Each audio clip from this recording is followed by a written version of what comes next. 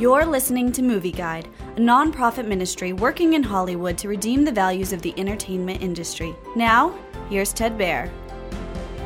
Summer of Soul is a music documentary about the Harlem Cultural Festival in 1969, which was a series of musical concerts taking place over several weekends in New York City. The festival featured performances by major black soul, pop, and jazz stars of the time.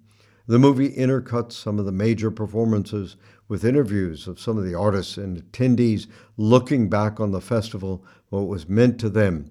It wasn't just about the music, singer Gladys Knight recalls. We wanted progress. Summer of Soul contains footage unseen for 50 years. It's a great deal of fun to watch because the music is undeniably amazing. To see Stevie Wonder, Sly and the Family Stone, The Fifth Dimension, and other performers at their best is a real treat. The movie contains a lot of political content, however, including strong politically correct leftist views.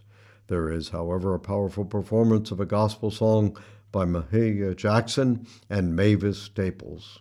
Movie Guide advises extreme caution for some of the political content, newsreel violence, and references to marijuana in Summer of Soul. Movie Guide works to protect you and your family from the negative influences of the media and is also working in Hollywood to redeem its values from a biblical perspective. For the latest Movie Guide reviews and articles, go to movieguide.org or download the app to your Apple or Android device. You can also subscribe to the Movie Guide podcast on iTunes. Support Movie Guide's mission to transform the culture by redeeming the media.